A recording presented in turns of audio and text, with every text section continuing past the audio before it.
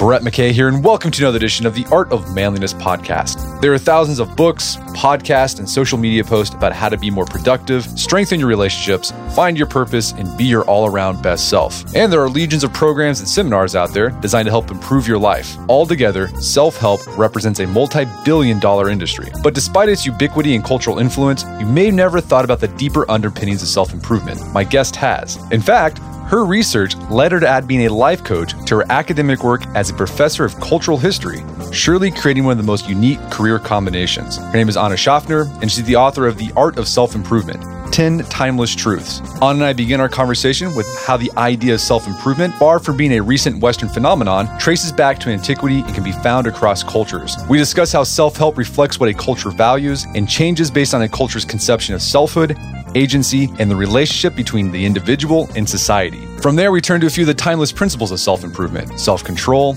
being virtuous, and building positive relationships, looking both at how they were tackled anciently, as well as more modern angles that can be helpful. We discuss the downside of taking a strictly stoic approach to life, the idea of making virtue a habit, and how Dale Carnegie can be seen as a modern Machiavelli, in a good way. We end our conversation with Anna's 4 favorite self-improvement books. After the show's over, check out our show notes at awim.is/self-improvement.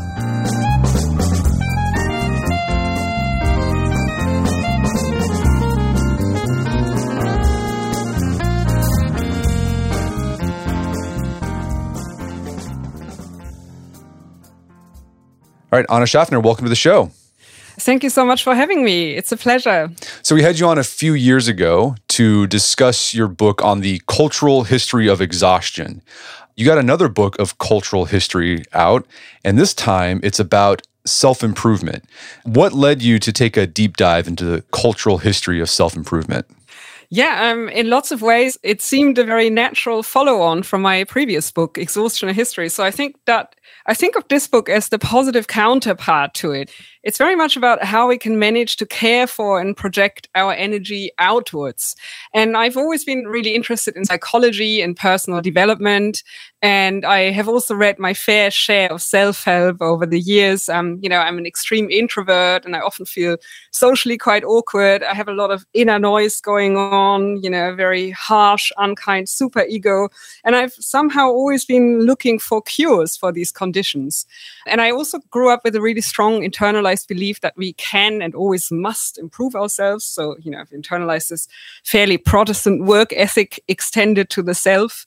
And so I read a lot of self-help, but because I'm a cultural historian and a literature scholar by training, I at some point read these texts much more critically. And I realized that most of our self-help is really very ideological in spirit. It's not just harmless advice literature, and it's also a hugely influential genre if we think about it. It very powerfully and directly seeks to shape our aspirations and our values and behaviors. And it really does so at scale. So self-help is a massive industry, worth almost $40 billion worldwide. And I think at the same time, this imperative that we constantly have to improve ourselves, that we have to work on ourselves, is a really, really strong cultural expectation in our times. And many of us have internalized it quite unquestioningly, and including myself. And at some point I wondered, where did it come from? And has it always been like this? And if we drill down deeper, what does self-improvement actually mean? So what is our current understanding of the self? What counts as improvement and why? So, for example, why should it be considered an improvement to become more extroverted, when we might be naturally quite introverted? And these were the kinds of questions that motivated me to write my book. And of course, as a cultural historian, I'm also really interested in what changes and what remains the same, and especially when it comes to self-improvement advice. And I discovered that self-improvement has a hugely long history and that there's really a lot that we can learn from our ancestors and from other cultures. So when you started researching, going back in the history of self-improvement, like how far does this idea of self-improvement go? And do we see it across cultures? Yeah, that's the fascinating thing, Brett. It goes back all the way to ancient China, to the earliest recorded texts that people have written. And I do think that self-improvement really is a ubiquitous and timeless desire, and that it it can be traced all the way back to the ancient civilizations. And really, it is for millennia that philosophers, sages, and theologians have reflected on the good life and devised strategies on how to achieve it. So I really do see self-improvement as a timeless human desire. And I see it very intricately related to learning and to self-knowledge and to growth. And of course, there are quite a lot of academics who critique self-help, and they see, this constant imperative to self-optimize as a, perfidious neoliberal creature, which is designed to put all responsibility for our well-being on our own shoulders. And, they argue that self-help distracts us from the structural forces that may be making us ill. But I really do think that whilst there is self-help of that kind out there, the imperative and the desire to self-improve is really a huge part of what makes us human. And it has been a feature of human experience from the very start. And I do think that self-help is actually a specific genre that emerged in the 19th century when the first self-help text as we know it, written for autodidacts who want to improve themselves without the help of others, want a kind of how-to manual, and that doesn't require the involvement of any other third parties. So that's a fairly new genre, but ancient advice literature that is aimed at helping us to improve, to grow, to learn, to sharpen our self-understanding and self-knowledge really can be found in ancient China, in ancient Greece, and it has a really long tradition. And I think that tradition is hugely interesting to explore because many of the modern self-help texts actually hark back into these ancient practices, and they repackage, rebrand, relabel older ideas. And it's really interesting to trace these back to their original sources.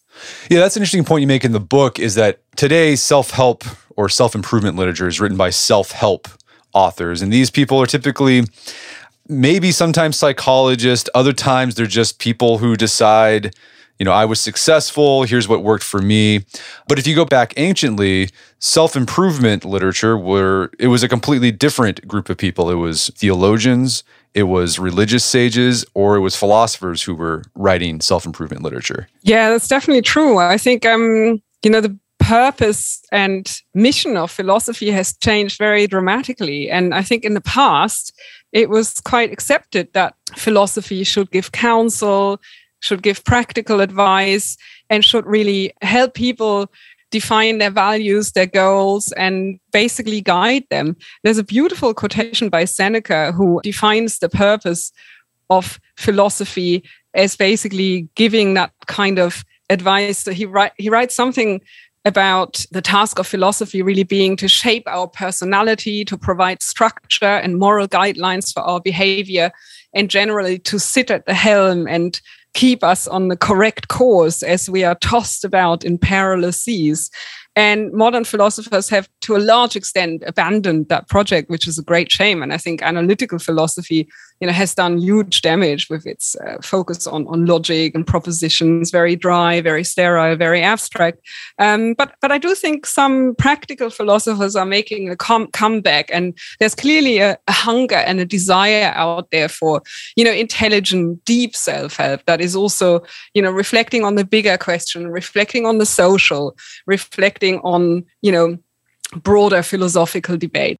So you mentioned earlier that something about self-improvement literature that we often overlook is that it can tell us something about a culture in a particular historical moment. And I hope as we discuss some of these self-improvement concepts you found across cultures, we can talk about how it's changed based on history. But big picture, what can self-improvement literature teach us about a particular culture in a particular moment in history? Yeah, I think that's a really interesting question. I think self-help is, we have to, if we look at it philosophically, we need to, first of all, ask, what is the self? What conceptions of selfhood are at play here? What counts as help, and what form can that kind of help take? But I would say that self-help literature in general is always based on very specific conceptions of selfhood.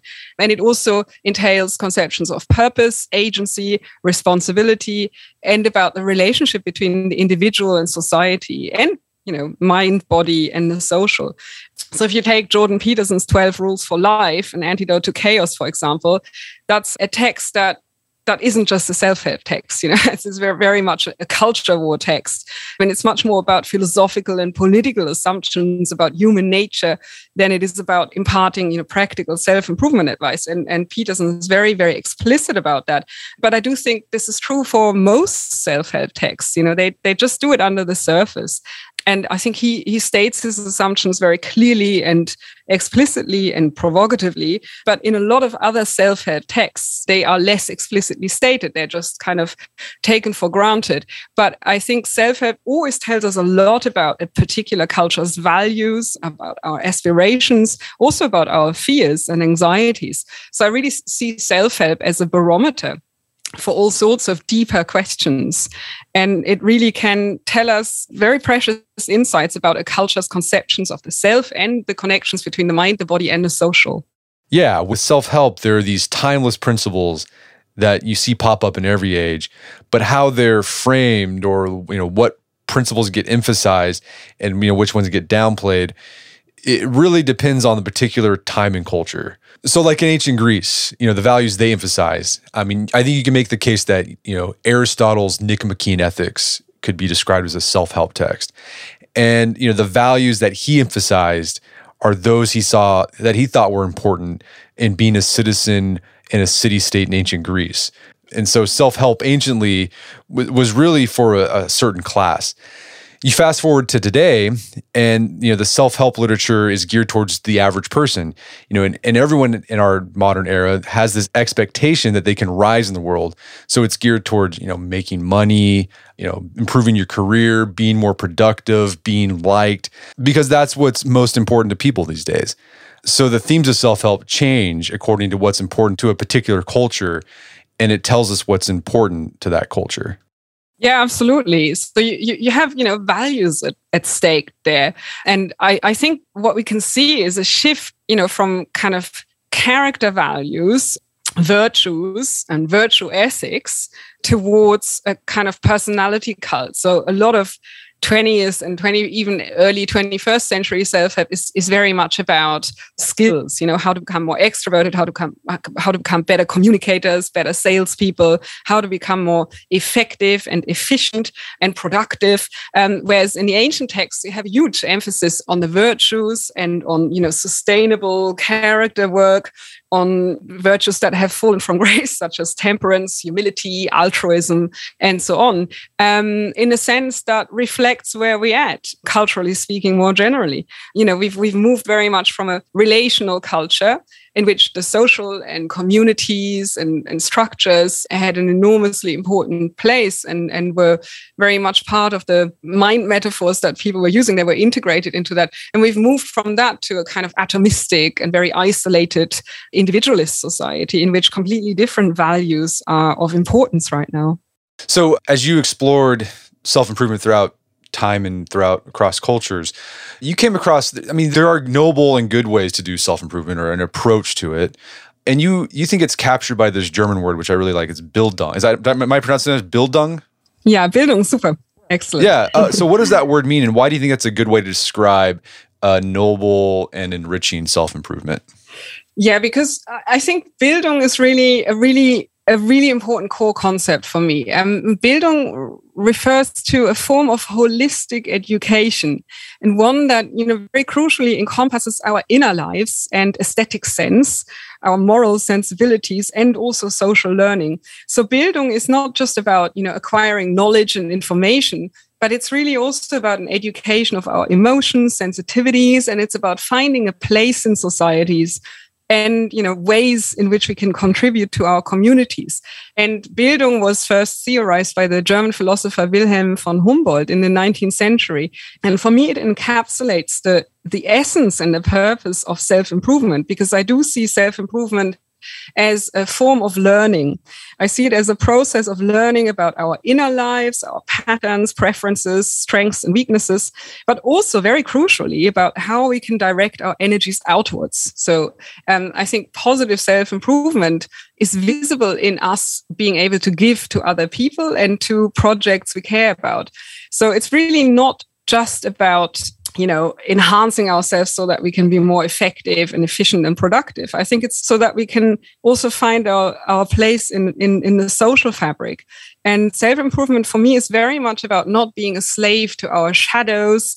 It's very much about pulling as much as we can into the realm of consciousness, and by that to avoid wasting our energies in endless inner psychological battles. So I think ultimately the sign of positive self-improvement is that we can give and engage better, that we can focus our attention outwards. And so I therefore really disagree with, lots of academic critiques of self-help and self-improvement as the selfish and narcissistic, a kind of neoliberal project. Because finding our own unique ways of being relational and social, I think, is for me the ultimate sign of positive self-improvement. The way I understood that is Bildung. It seemed it was a good way, a good analogy or metaphor. And this is, you talk about metaphors a lot with your work and how they can shape the way we think about ideas. Bildung for me it's almost like a farming or a garden metaphor. It's like you're trying to use the environment you're in, grow it slowly, nurture the world around you while you're nurturing yourself. So it's sort of interconnected. I think a lot of modern self-help, the metaphor is like you're building a skyscraper and you can just bulldoze through and you just put up whatever you want. You can restructure yourself however you want. I think that's the modern idea of it, at least. And I think Bildung captures more of it reminds me of like you're on a organic farm and you're trying to just grow the best self possible. Yeah, that's beautiful, Brett. I fully agree. I think, the ancient models and metaphors are really about cultivating the self. And cultivation is a kind of biological agrarian metaphor, as you say. And I think nowadays there are quite a lot of harmful and very problematic metaphors around. So you mentioned some, but there's also the kind of brain as computer metaphor, which is really ubiquitous. So a lot of self-help texts talk about reprogramming ourselves, upgrading, fine-tuning, rewiring, cognitive overload, switching off, getting rid of psychological malware and eliminating behavioral glitches and so on. And I do think these are really damaging metaphors because metaphors matter. Metaphors are really important because they shape how we imagine and experience our inner lives. Yeah, I guess the computer metaphor is for me a very damaging one because we're complex organisms. We interact dynamically with our environments. We're in no ways like machines. We're messy and needy. We have desires. We have histories that shape us. We're embedded and cultured and embodied, and to model our self-help technologies on machine-like entities, I think is really damaging. All right, so something you do in the book is you highlight themes of self-improvement that you've seen across time and across cultures. And one area you see is this idea of self-knowledge. But before we explore self-knowledge and how it's manifested itself across time and across cultures, I think it's important to understand humanity's varying conceptions of the self, because that's going to change how you think you can gain self-knowledge. So, how have humans thought about the self across cultures and time, and how has it changed across, in the East or in the West? That's a really fascinating topic because we don't often think about how we think about the self. But when we look at the history of self-narratives and selfhood conceptions, we can see some really exciting and interesting changes and also really dramatic changes and differences between Western societies and Asian societies. So I would say that in Western societies nowadays, we see the self as autonomous and isolated and as potentially having quite a lot of agency to shape the external environment. Whereas in the past and in many Asian societies, self was very much understood as essentially relational. And our dominant narrative nowadays is the individualist narrative of the self, that casts us as independent agents in control of ourselves and our environment, with a relatively fixed identity. But other conceptions of selfhood are more fluid and they place an emphasis on context, on interrelatedness and interbeing. And I would say that generally speaking, Asian conceptions of the self are more contextual. They assume less of a steady essence and more of a changing, interacting, relational self that is very different in different contexts. So, they kind of assume we show up differently depending on whom we meet, which I agree with. That's probably very true. And also, I think there's an assumption that we have less power to control our environments, and that our characters are less fixed, and and our personality traits aren't quite as deeply cemented, but more malleable. And I think related questions are: do we think of the self as good or bad in essence? And philosophers are very divided on that question. Do we see ourselves primarily as rational or emotional creatures? Do we think of ourselves as powerful agents who are able to exercise free will? Or do we see ourselves as shaped by internal or external forces? Do we think of ourselves as material or spiritual beings, or lone warriors out there in hostile territories to secure our own advantages, or embedded parts of communities or of specific ecosystems or nature as a whole? And all of these narratives about the self really matter, because they shape how we see ourselves. They also shape our therapeutics. They shape the models we devise to improve ourselves. So you're absolutely right. I think we need to understand those base narratives first before we can even talk about self-improvement. So just to summarize, the modern Western conception of the self is, I'm in control of who I am, basically, and others in this culture around me doesn't influence me. I'm the master of my fate.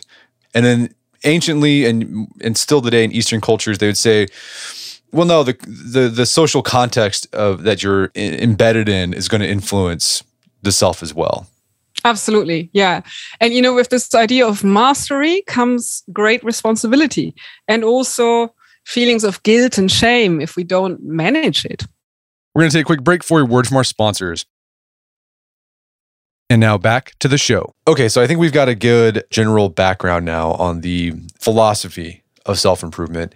And what you do with this book is you not only give the background of the philosophy of self-improvement, but go through specific principles that have been common themes in self-help throughout time and throughout cultures.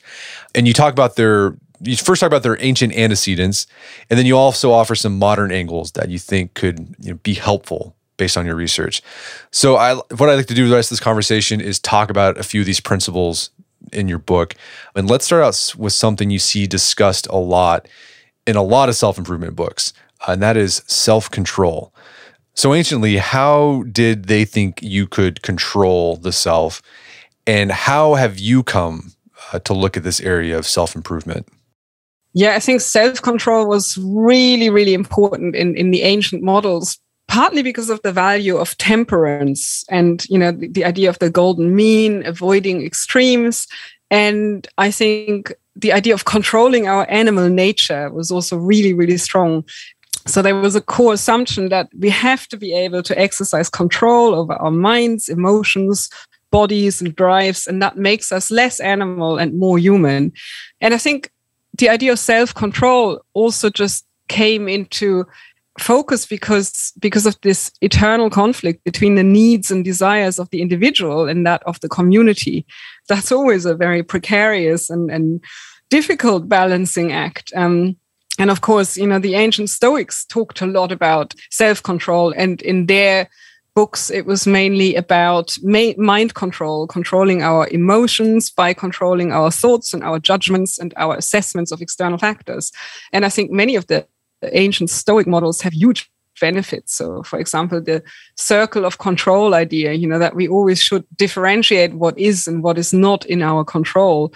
And they very much advocated that we focus on what we can control, and they were very strict about it and said what we can control is only our inner lives, and more precisely our judgments and assessments of external events. And these assessments and judgments in turn determine our emotions. And that assumption is still core to cognitive behavioral therapy. And it has a lot of merits, I would say. But it also has limitations because we're, of course, not just rational beings. We're also messy, creative, spiritual, emotional. We're not just creatures of reason.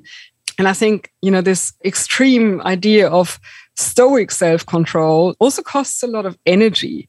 Because, if we constantly have to reason ourselves out of bad states, this is where our energy goes. This is counterintuitive to many.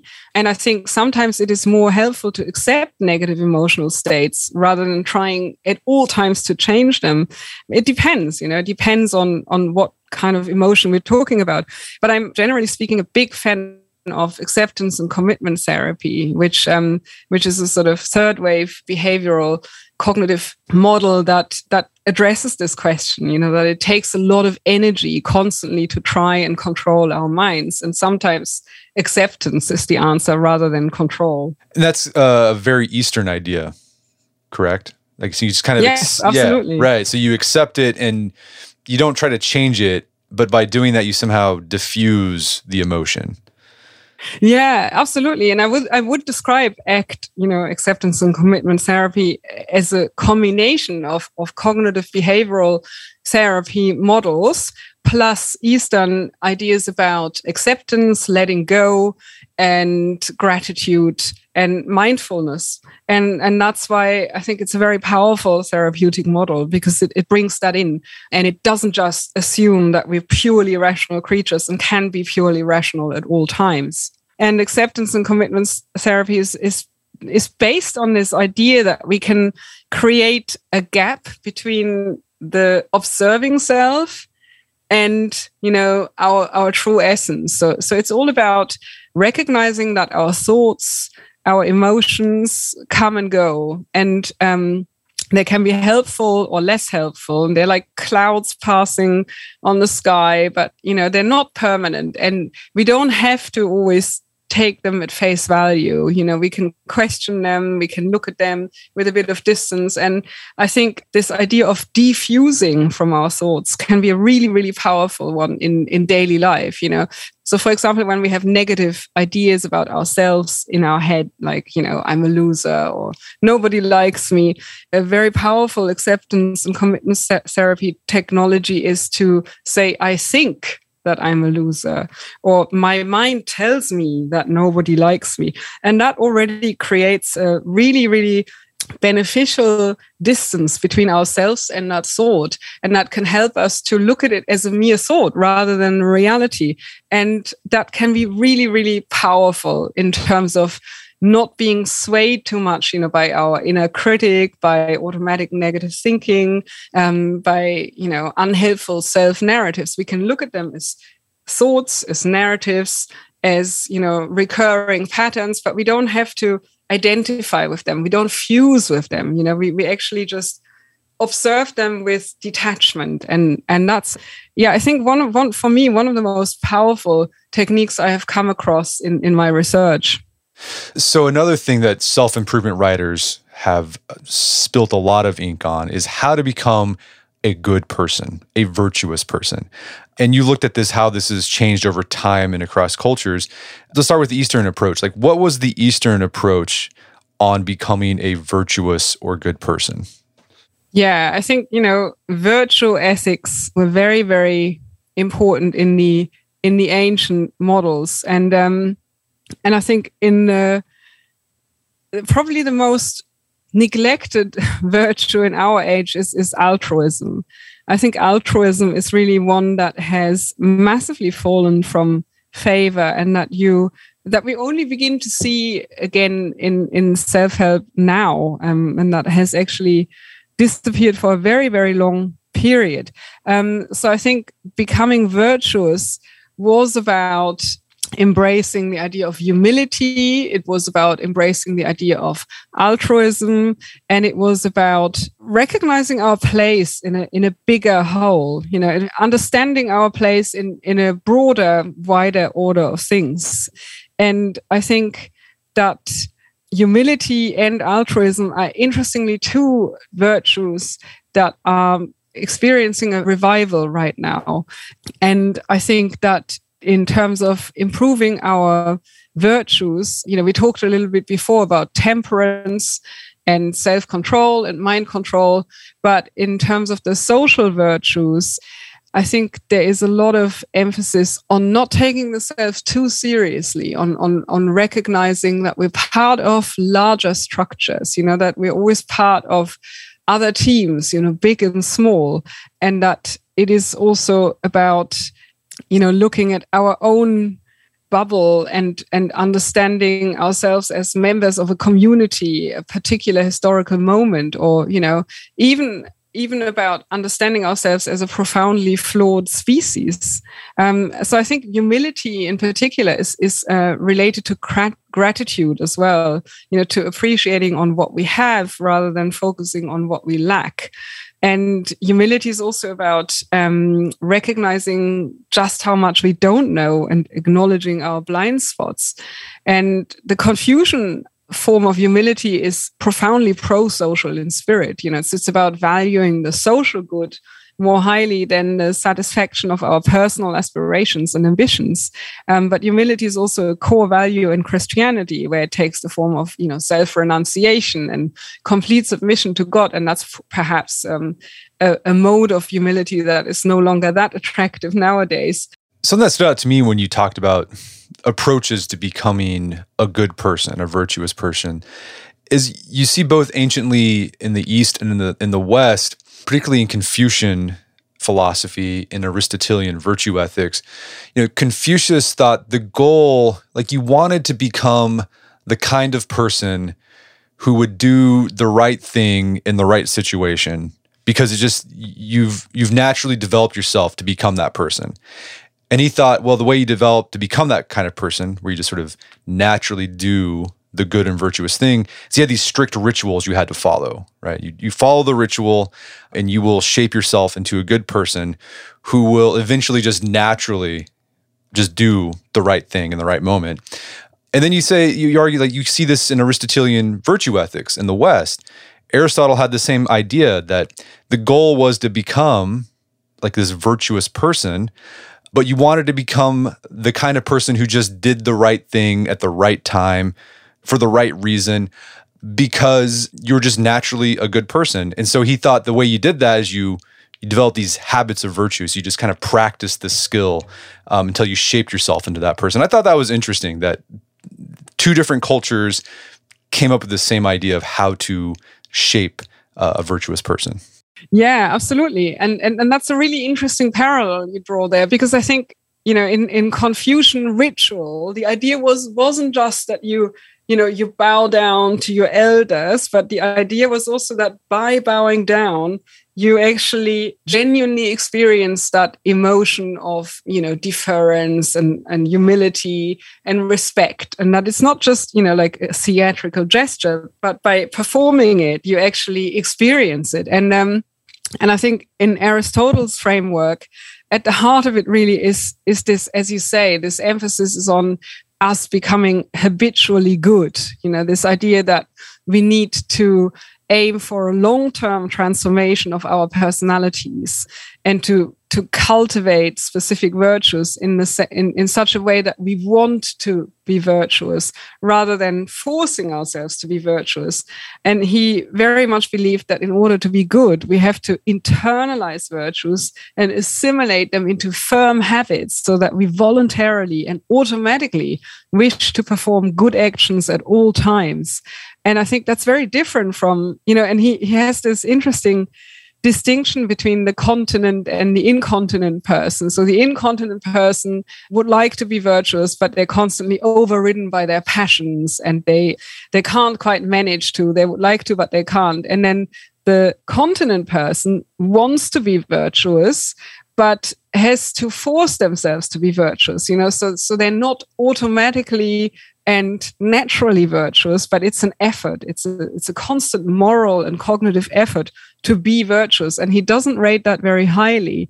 I mean, he rates it more highly than being incontinent, but it's not the aim of his kind of philosophy of virtue ethics, which is all about wanting to perform virtuous deeds. So you don't have to even force yourself to do it. And I guess the idea is very much to establish firm habits and to perform good acts and to want to perform them too, so that they become a natural and an automatic habit that we don't even think about. Okay, so we've been talking a lot about improving the inner self. But as we touched on before, a lot of self-improvement advice is about improving our relationships with other people. So I want to dig more into that. In your research, what did this interrelational advice look like both anciently and in more modern times? Yeah, so I think, in the Confucian framework, it was all about respect for existing hierarchies, right? And about doing your duty and seeing yourself as defined by your relations with others, never questioning your position in these hierarchies, and so on. An interesting new perspective regarding our relationships, I think, comes with Machiavelli, who advocated that we always need to understand the other's fears and desires and then use this knowledge to manipulate them. So he, in The Prince, he talked about talking the talk and paying lip service to the values and sensibilities of the day, but being utterly ruthless and power-focused behind the scenes in order to get what you want. And of course, that's not a very positive model of human relationships. And it's a very kind of power-driven and effect-oriented way of looking at them. One of my favorite modern writers on this topic is surprisingly Dale Carnegie. I would say that Dale Carnegie's book, How to Win Friends and Influence People, which was published in 1936 in the, Great Depression, it was the one book that surprised me most because it was written for salespeople, and I thought it would be quite cheesy and cringeworthy, but in fact, it is full of sound advice, that really has survived the test of time. Because Carnegie also talks about mentalizing, like Machiavelli. He thinks in order to establish good relations and effective relationships with other people, we need to mentalize, we need to step in their shoes and understand what they want and what they fear.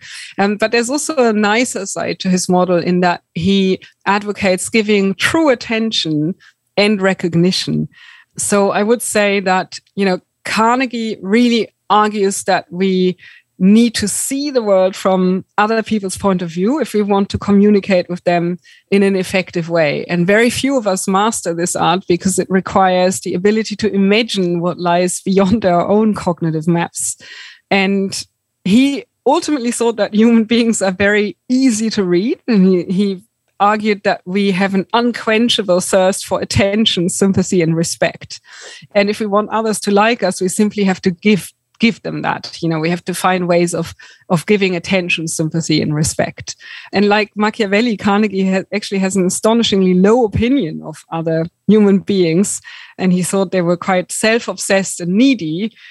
And ultimately, he believed that in order to establish positive relations, we need to make others feel appreciated, and we can thereby render them more compliant with our own agendas. But it sounds very manipulative, but I think in his worldview, it was a kind of win-win situation, because what others want above all is to feel important and to be praised. And, by giving that praise and by making others feel important, we can establish good relationships.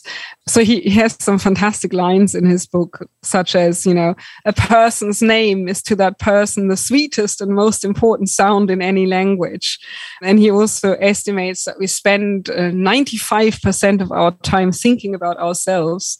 And he also wrote that we should remember that the people we are talking to are 100 times more interested in themselves and their wants and problems than they are in ourselves and our problems. And he came up with a few simple ways of making people like us. So he says we need to be genuinely interested in the other person, smile, remember their first name and use it often, be a good listener, and encourage others simply to talk about themselves. And we should also talk about the other person's interests and make them feel important. And he has a lot of other little tricks, but they aren't really as manipulative as they sound, I think, because ultimately they are about giving attention, and attention is a gift. Attention is what we all want. And by giving it and by being genuinely interested in another person, I think that is a very good basis for establishing relationships. Okay, so Dale Carnegie, he's the nice Machiavelli. Yes. But you that's make a good way of putting it. But you point out, okay, these things are good, they work, but Carnegie's idea to relationships, you are nice because you want something. It's almost transactional. That's kind of like the underlying assumption. This was written to help salespeople land sales. Yeah, that's true. I mean, there is something transactional about his model, and I won't deny it. But I think if we take the transactional side out of the picture, we're left with something more positive. We're left with, giving attention and sympathy and being genuinely curious about the other person. No, I think that's great. I mean, a philosopher who talked about the importance of attention in a relationship, Simone Weiss, talked a lot about that. Love is just basically paying attention to another person. And I think what you're saying is that Carnegie's advice are principles to apply to give attention to people. Yeah, I mean, I think we can see him in a slightly darker light, in the sense that it is about ultimately, establishing relationships for a certain purpose. But I suppose many of our interactions have a purpose, and he articulates that. And of course, in the sense that I think the deeper relationships we engage in, the kind of genuinely meaningful ones, the ones that are about love and giving and, appreciating and celebrating the other person, they would not be the place to try any of these. They have to be based on authentic and non-purpose driven desires and interactions. Absolutely. How has your research into self-improvement changed the way you approach your own self-improvement? Yes, I think writing this book and doing all this research has changed me in one way above all, and that was that when I read all the theory, I developed a really strong desire to get engaged with the practice. So I actually trained as a coach, and I have been coaching and helping clients to grow for more than 2 years now. And I really love it because I feel like I've discovered so many exciting ideas and techniques and, philosophical and psychological frameworks that I really wanted to see how I can help other people apply them, because reading a book is one thing, but I think in order truly to change ourselves, we sometimes need other people, to help us see ourselves slightly differently, to question us, to challenge us, to act as a mirror. And in my coaching, I try to integrate ancient and evidence-based scientific approaches. And, as I mentioned before, I really love ACT, acceptance and commitment therapy, which in its own right does that integration. And I think that in my own life, what has changed most dramatically is that I've become more interested in the practice than in the theory. Well, you've read hundreds of self-improvement books to write this book. Do you have like your top 3 self-improvements that you would recommend people pick up? Oh, top 3 is really tricky.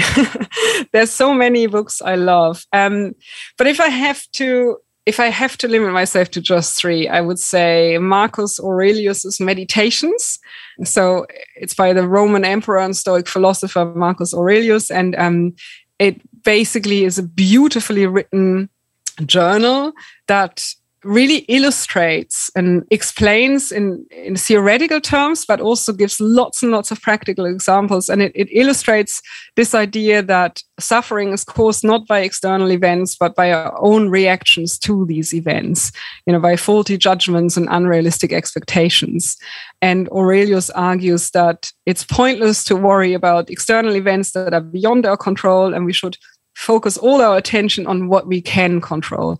And there's a beautiful line in the book, one of my favorites ever, and that is, only a madman looks for figs in winter. So it's the idea that we have to adjust our expectations. And my other second favorite book is Russ Harris's The Happiness Trap.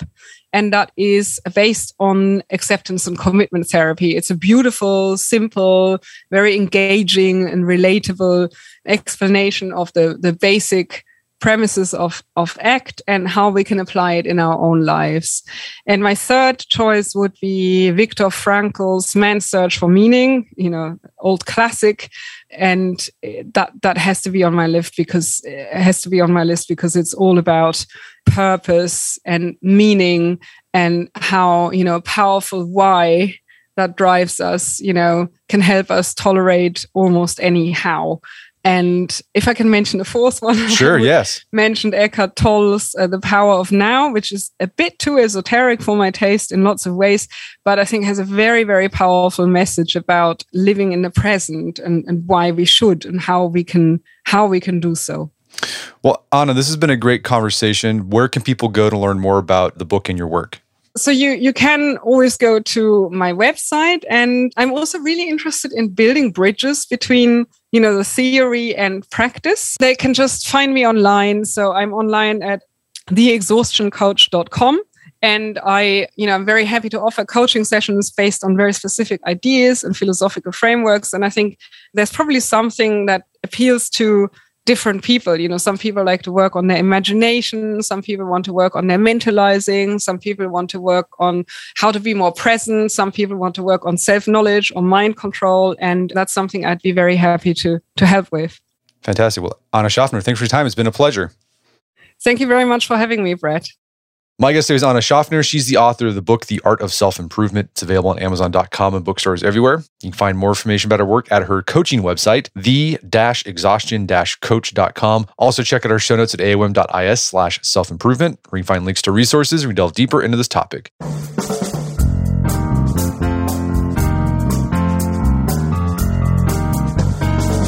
Well, that wraps up another edition of the AOM podcast. Make sure to check out our website at artofmanliness.com, where you find our podcast archives, as well as thousands of articles written over the years about pretty much anything you could think of. And if you'd like to enjoy ad-free episodes of the AOM podcast, you can do so on Stitcher Premium. Head over to stitcherpremium.com, sign up, use code manliness at checkout for a free month trial. Once you're signed up, download the Stitcher app on Android or iOS, and you can start enjoying ad-free episodes of the AOM podcast. And if you haven't done so already, I'd appreciate if you take 1 minute to give us a review on Apple Podcasts or Spotify. It helps out a lot. If you've done that already, thank you. Please consider sharing the show with a friend or family member who would think we get something out of it. As always, thank you for the continued support. Until next time, it's Brett McKay. Remind you to listen to the AOM podcast, but put what you've heard into action.